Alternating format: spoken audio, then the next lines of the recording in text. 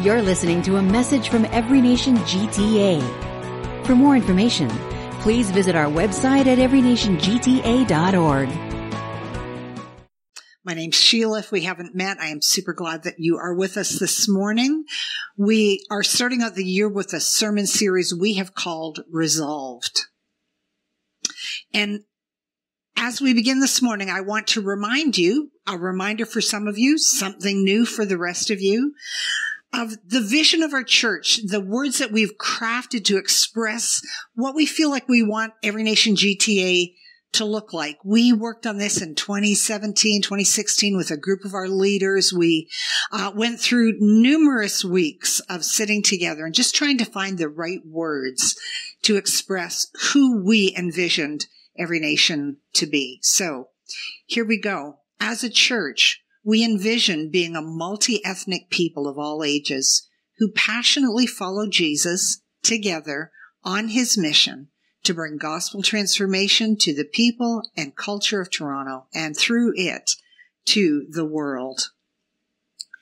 These are nice words, but how do we take words like this and make it reality in the lives of each of us, the individuals who make up ENGTA?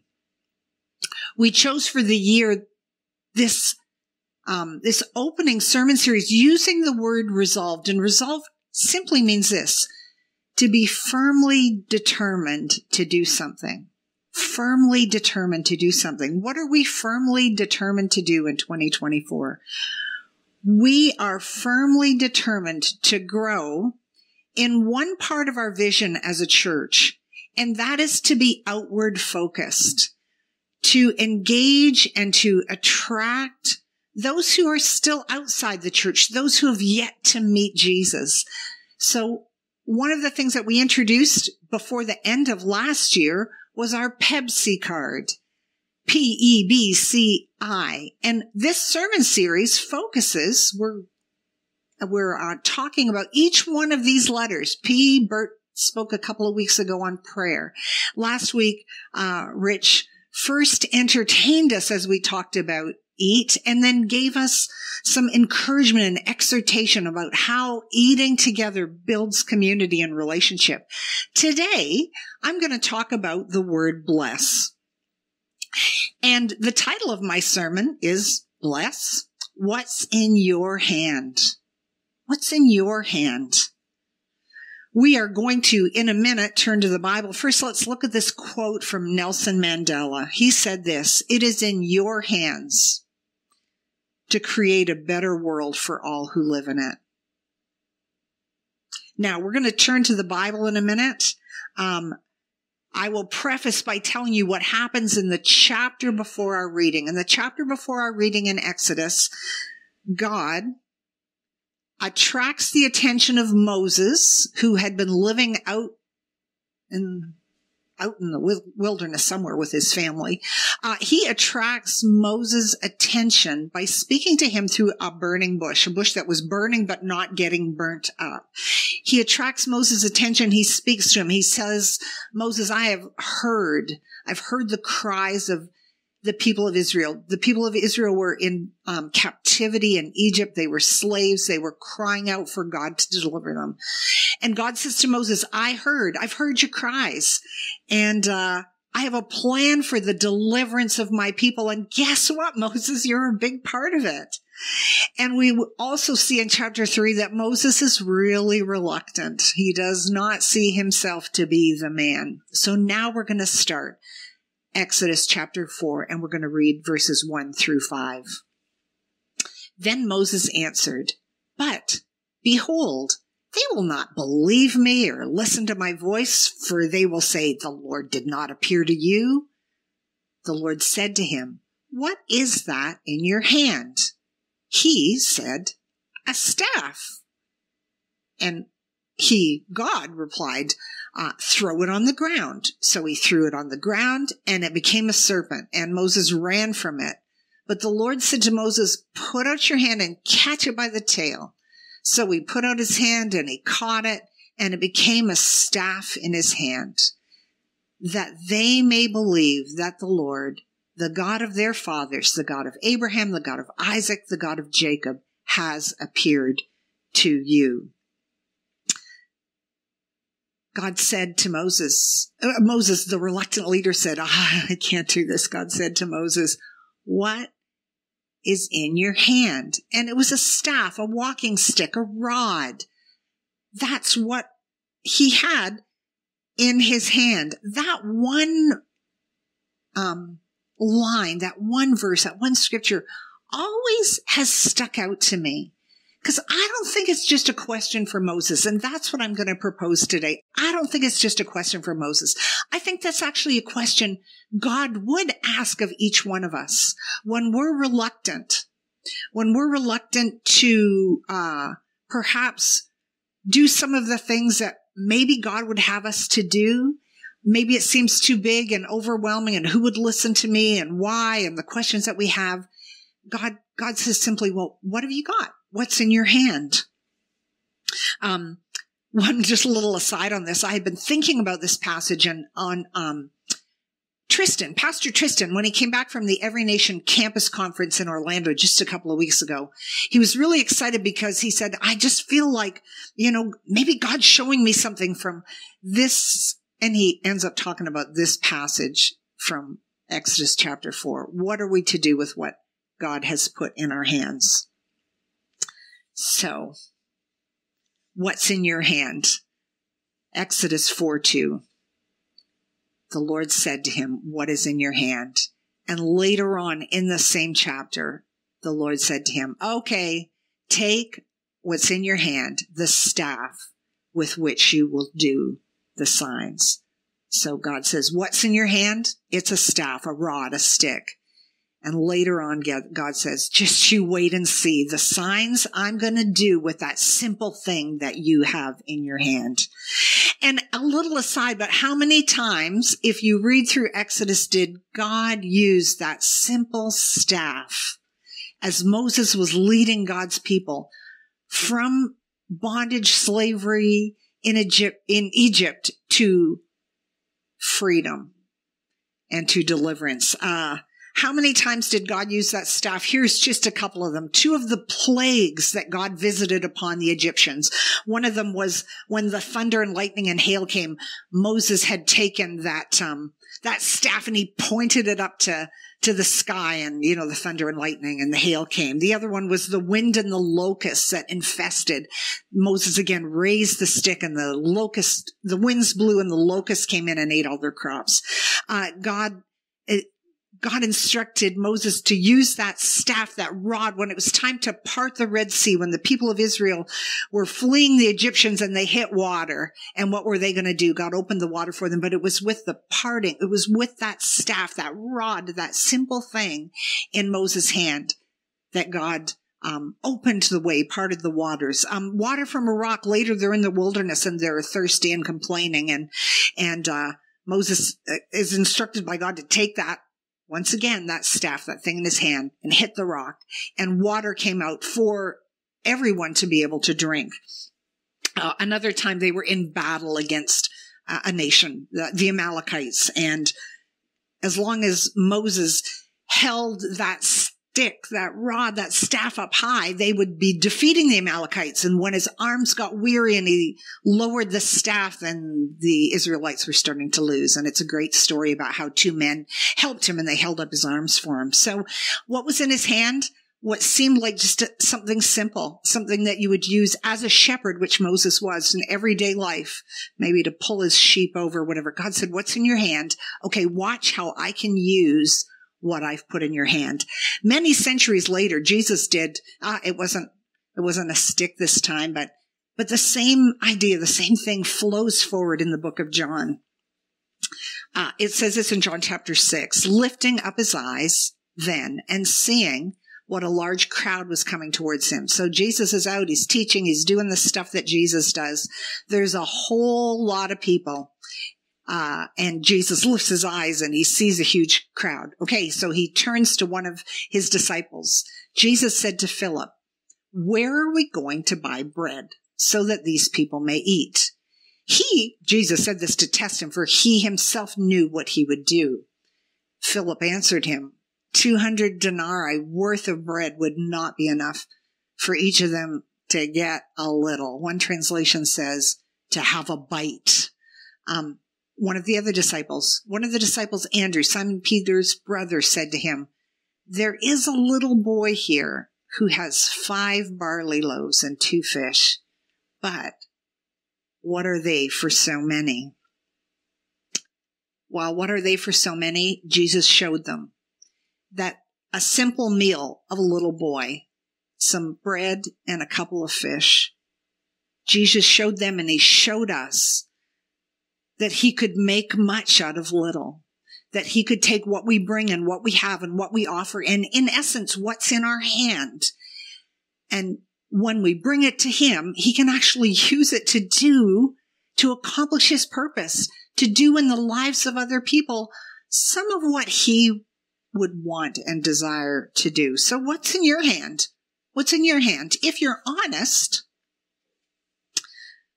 the thing or the things you have probably seem insignificant, probably seem inadequate.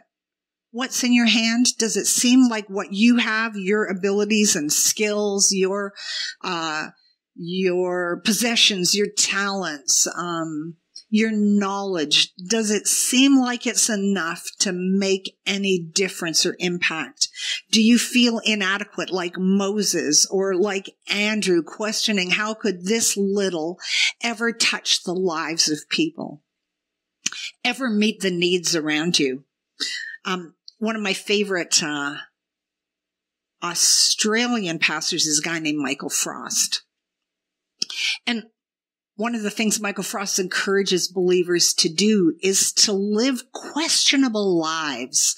Now, you know, he's playing on something here, because when you say that somebody's doing something questionable, it implies that they're doing something they probably shouldn't be doing. And yet, in the context of Michael Frost's teaching, he says we should, as believers, live questionable lives, that with our acts of goodness and kindness and service to those around us who are yet to know Jesus, people should question why.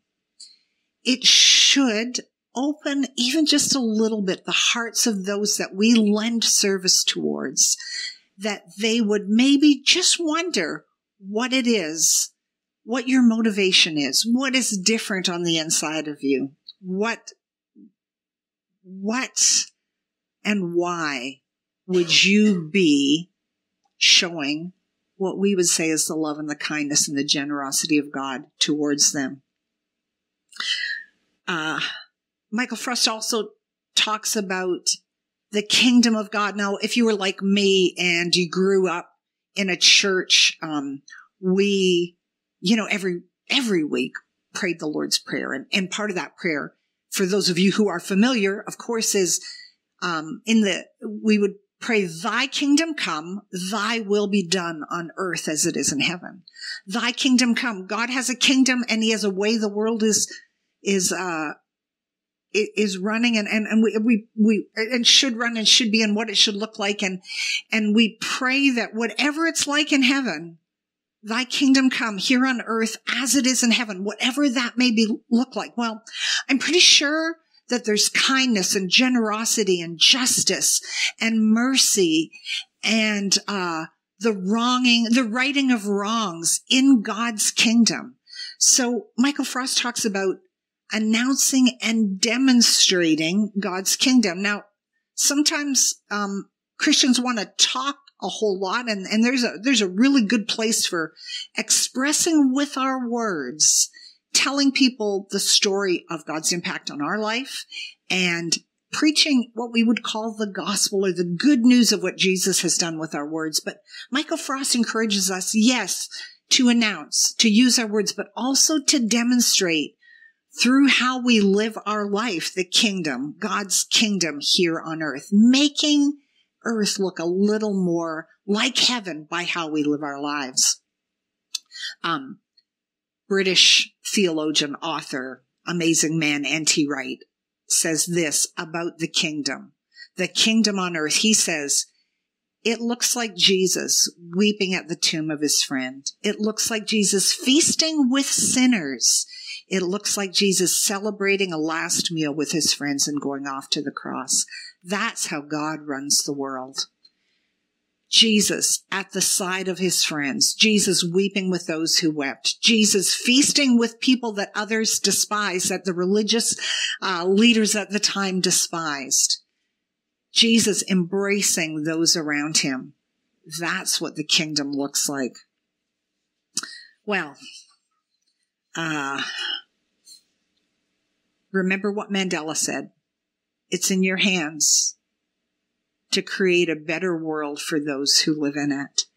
And I think that that's what God would have each of us do.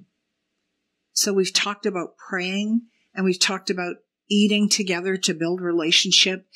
And now I just want to think for a minute about different ways, that simple ways that we can bless. We can bless those that we work with. We can bless fellow students in our classroom. We can bless our neighbors. We can show a little bit of the goodness, the kindness, the kingdom of God to those yet to know Jesus. Bert and I, at our house. So one of our neighbors, they have 2 little kids, and probably, I don't know how many times a year, 5 or 6 times a year, maybe more, maybe less, I don't know. The doorbell rings, and there are the kids, and they're about 7 and 5 or 7 and 4. They're kind of petite, so it's a little, and I'm trying to remember when they were born, but I'm having trouble with that. Maybe they're 7 and 4.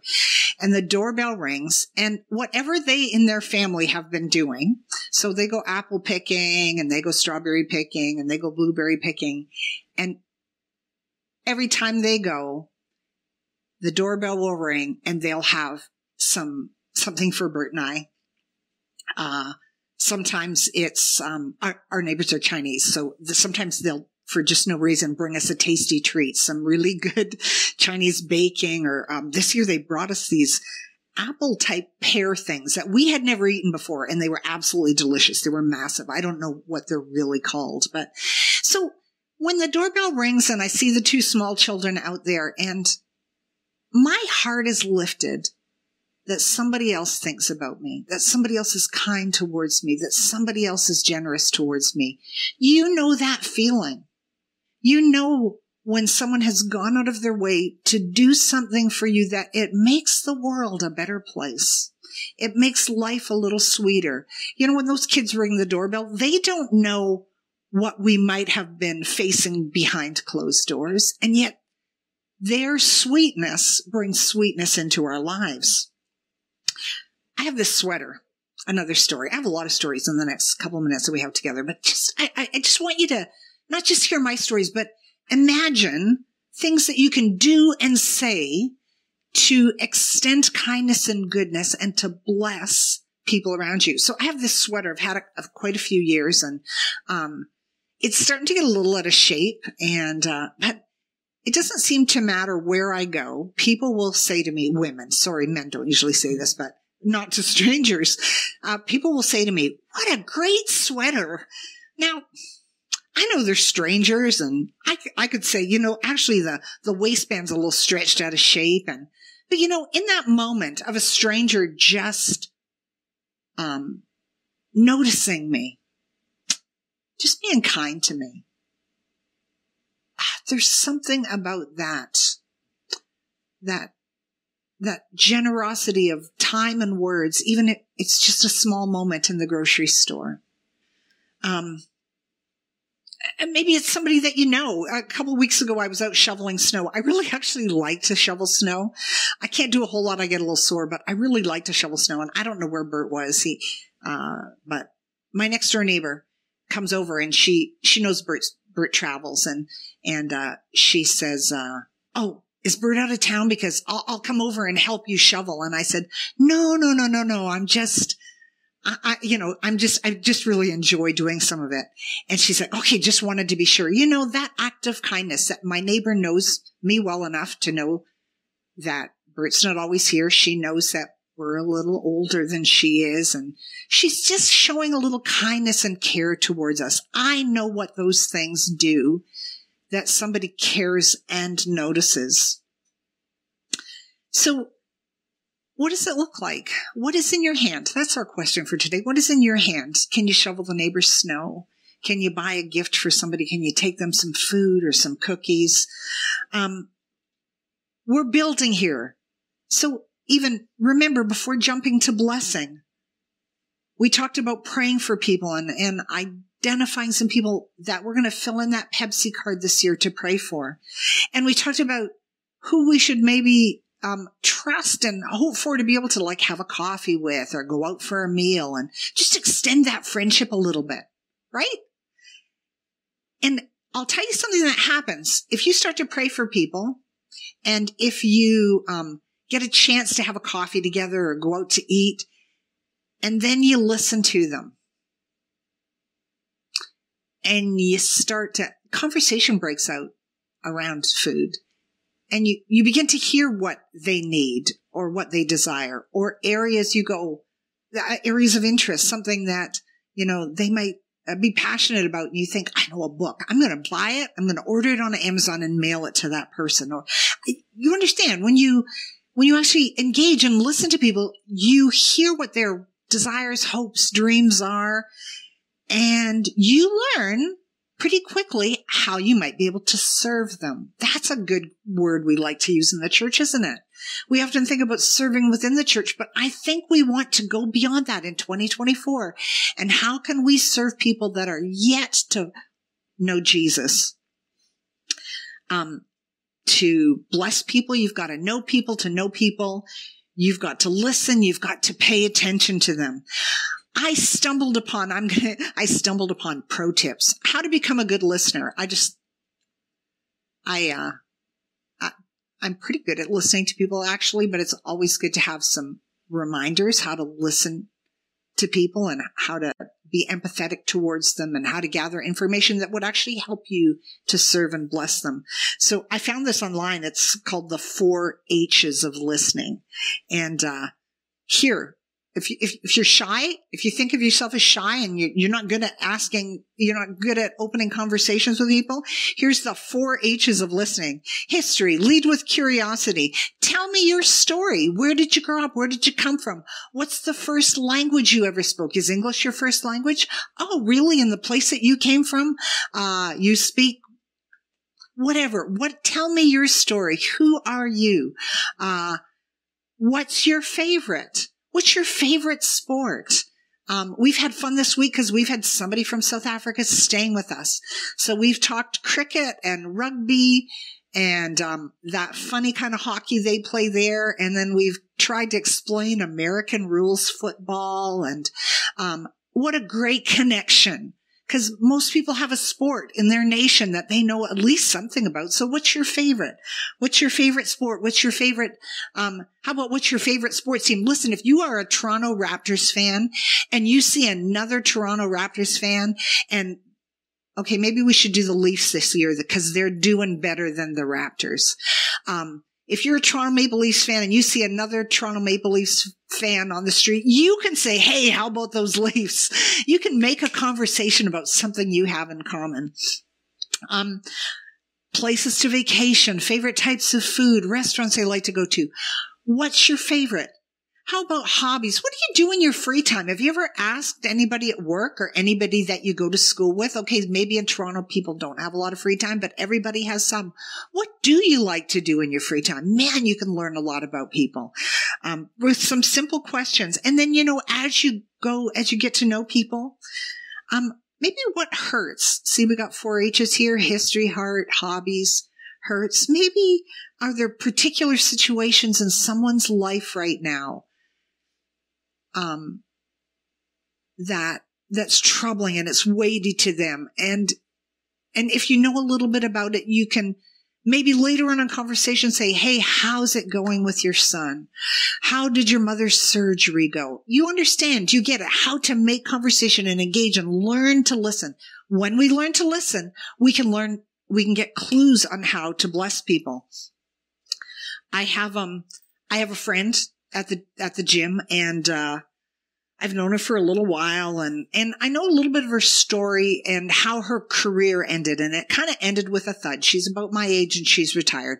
Her career kind of ended with a thud, and she actually has told me some of the pain of that, just told me some of her story as I've gotten to know her over the last year and a half or so, and I knew she was doing some stuff to just kind of get some peace in that part of her heart. So I followed up with her. I knew what her story was. I knew how she was trying to, I would say, get some help and wholeness and healing in her life. So after a little while, a couple of months had gone by, I said, hey, how's it going with? Well, first, even that I remembered and that I cared enough to ask. It's building our friendship and our relationship. And I've eaten with her and with some other, my friends at the gym, and it's growing. It takes time, doesn't it, to build these relationships? It's not an overnight thing. To pray for, to identify who you're praying for, to figure out ways that you can have a coffee or eat together, and then to listen, pay attention, and look for ways to bless. So what's in your hand? Bert likes to walk, so one of the things he does in our neighborhood, we have a neighborhood newsletter, and Bert said, hey, you need people to deliver the newsletter? Send me. I love to walk. Oh, and I love to talk to the neighbors on the way. Here's a little thing. Are you good at names? You know how much it lifts the heart of somebody if you remember their kid's name? If you can, the neighbors are walking down the street and you can say, hey, Susie. Okay, you don't have to use the corny voice, but have you ever, do you live in a place where you actually have to shovel your snow? You know, I told you my neighbors helps shovel my snow, but we also help shovel her snow. Just what ways can we help serve, take the garbage cans in, look and pay attention to what's going on around you. You know, two of my skills, if you've ever heard me talk before, I can crochet and I can bake cookies. And I look for opportunities. New baby down the street just a couple of months ago. Bert comes home and says, hey, so-and-so and so-and-so, they're having a baby. And he asked me if I could bake them a blanket, but he knew he didn't have to ask me, because as soon as I hear that somebody's having a baby, I'm looking to do you know if it's a boy or a girl? Well, we'll find out. I can listen. I can empathize with people. I can invite people to my dinner table. Two more little stories, and then I'll close here. But I was in Dollarama. I don't know, in the spring. I don't know. A few months ago, I was at Dollarama, and the clerk at Dollarama looked downcast, dejected. She looked like life itself had beaten her down. And, she was not super well dressed or put, she just looked like life had been so hard for her. And I thought, I'd never seen her before. And in all honesty, I've never seen her again at that same Dollarama, but I thought, I'm looking, I'm in the lineup. I don't have a lot of time to make a decision. She had a stunning manicure. Her nails were, they were a little fancier than what I would personally do, but it was beautiful. I get up to her and I go, what an amazing manicure. Okay, this woman who looked like she had the weight of the world on her shoulders, who looked like she had probably not smiled all day, looked up at me, smiled from ear to ear, was still smiling when I went out the door, because nobody pays attention to the Dollarama clerk. And I took a minute and I showed her some attention, some kindness, just gave her a little bit of the love of God. One more. This summer, we were in Costco in Nashville, where Bert and I lived for 14 years, and it was my Costco. I went there for a really, really long time. We were in Costco, and you go out of Costco and they got to check your receipt, right? And the lady at the door, I remembered her. Okay, that Costco opened in like 1999. And she worked there all the years that I shopped at that Costco. And I just looked up at her and I smiled and I said, you have been here such a long time. I said, we moved away more than 10 years ago and you are still here. And I just expressed joy in seeing her, a familiar face at what was my Costco. She looked up at me, she smiled and she said, and today's my last day and I'm retiring. But she was so excited that I acknowledged the fact that she was somebody who worked at my Costco. I knew her name. It's Yolanda. What can we do to show some kindness and some courtesy? Finally, I saw this week. Canadian Parent Magazine. Good question for kids. Good question for us to ask ourselves. Start asking your kids, who did you help today? Instead of asking, how was school? They'll start the stories with, I held the door, helped a friend with math, or asked someone to sit with us at lunch. Their minds will start looking for ways to be helpful. Maybe that's a good question at the end of the day for me and for you. Who did I help today? Who did I bless? What's in my hand? What do I have that I can use with strangers and neighbors alike to just make the world look a little bit more like the kingdom? Paul writes a couple of things. He says this, let each of you look not only to his own interests, but also to the interests of others. He says this, let no one seek his own good, but the good of his neighbor. And finally today is, I hope I've given you some things to think about. And as we're resolving to live life a little bit differently in 2024, maybe stirring up some ideas or thoughts or ways that you can take steps to pray, to eat, and to bless others. St. Augustine said this as we close today. What does love look like? It has the hands to help others. It has the feet to hasten to the poor and needy. It has eyes to see misery and want. It has ears to hear the sighs and sorrows of men. That is what love looks like. Let me pray for you and for me. We have a vision at Every Nation GTA. We don't always say the words, and the words aren't the important part, but Lord, help us to live. Help us to live as a community of people who looks not only for their own needs, who looks for the needs to meet the needs of others, let us be people who are attentive, who listen to the heart cries of those around us. Let us look and see what's in our hand. Maybe I don't have everything to bring someone all the way to Jesus, but maybe I can do my part. Show us, Lord. Help us to be mindful and creative. In Jesus' name, amen. You've been listening to a message from Every Nation GTA. Thanks for joining us. For more information, visit our website at everynationgta.org.